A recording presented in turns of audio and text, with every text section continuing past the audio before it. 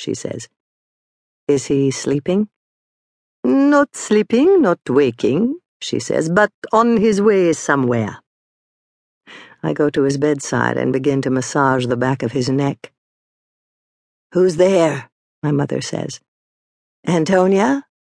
Amelia? It's me, Vanessa, I say. And I rub my father's neck until he stirs. He mumbles, I feel the love in your touch. This encourages me to go on until my arms are tired. As I massage him, I am taken back to the time he sat on my bed when I was 6 and told me he would never leave my mother because of me. My parents had had a huge fight, and I was terrified they'd divorce. My father quieted my fears. I would never leave you, he said. My sisters have always accused me of being his favorite. But what good did that do me? A marital history of searching fruitlessly for him in the wrong partners until I married someone I thought could be his stand-in. And now we are all old, and so is our story. About a year ago, when my father was still robust enough to threaten us with being disinherited, I had come over to find him in an ebullient mood. Did I ever tell you about my first job? He asked. No. Well, I walked around the neighborhood looking for signs in the windows that said, Boy Wanted. When I found one, I walked right in and said, I'm the boy you want. I knew even then that your own enthusiasm had to carry the day. It was the same with show business. The reason I got the job in Jubilee when I auditioned for Cole Porter was because I had so much enthusiasm. I wasn't the best musician. I was only the most enthusiastic. Maybe he thought you were cute, my mother said. He also had a sign out that said, Boy Wanted. Everyone knew that. You don't know what you're talking about, he said to my mother.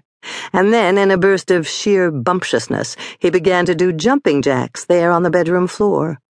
He did about 30 in a row.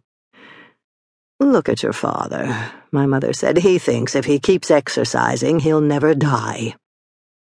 And it was true. My father worked out as if his life depended on it. All through his 80s, he walked to the bookstore every day, then came home to walk another 5 miles on the treadmill. He was full of contempt for our mother because of her sedentary life. He starved himself down to a skeletal weight. Learn to go to bed hungry, he told me. The thinner you are, the longer you live. It's been proven. He ate sparingly but gorged on vitamins. The dining room table was full of seaweed extract and HGH and all manner of trendy supplements. But there came a day when he could barely eat at all because of the pain. My sisters and I went with him for the CAT scan, the sonograms, the X-rays. He sat in a little dressing room in the radiologist's office, shivering in his shorts and T-shirt. He looked so small, so scared, so reduced. Nothing showed up on the films. Finally, they put him in the hospital and gave him a colonoscopy, which found the blockage. He was avid for the operation. Cut it out, get the bastard, he said. He believed that if they got the cancer, he'd be good as new. How many times have I seen that avidity for the knife? Cut it out, they say, as if mortality were no more than a tumor. But if death can't march in the front door, it'll sneak in the back. They excised the cancer from his gut, but the anesthesia invaded his brain. The first day after the surgery, he was fuzzy but fine. As in the old days on our family car trips, we sang our way through the alphabet, from all through the night to zippity-doo-dah. But the following morning, he was holding the New York Times upside down in one hand and making up bizarre stories to explain the headlines. After that, 2 burly guards appeared in his room because he had bitten the nurse. I talked him down and stroked his hand, and he went to sleep. But the day after, he became even more agitated. First, they thought it was the meds, Klonopin or Haldol or the anesthesia, but then a convocation of doctors decided it was something physical making him tremble, rant, shake.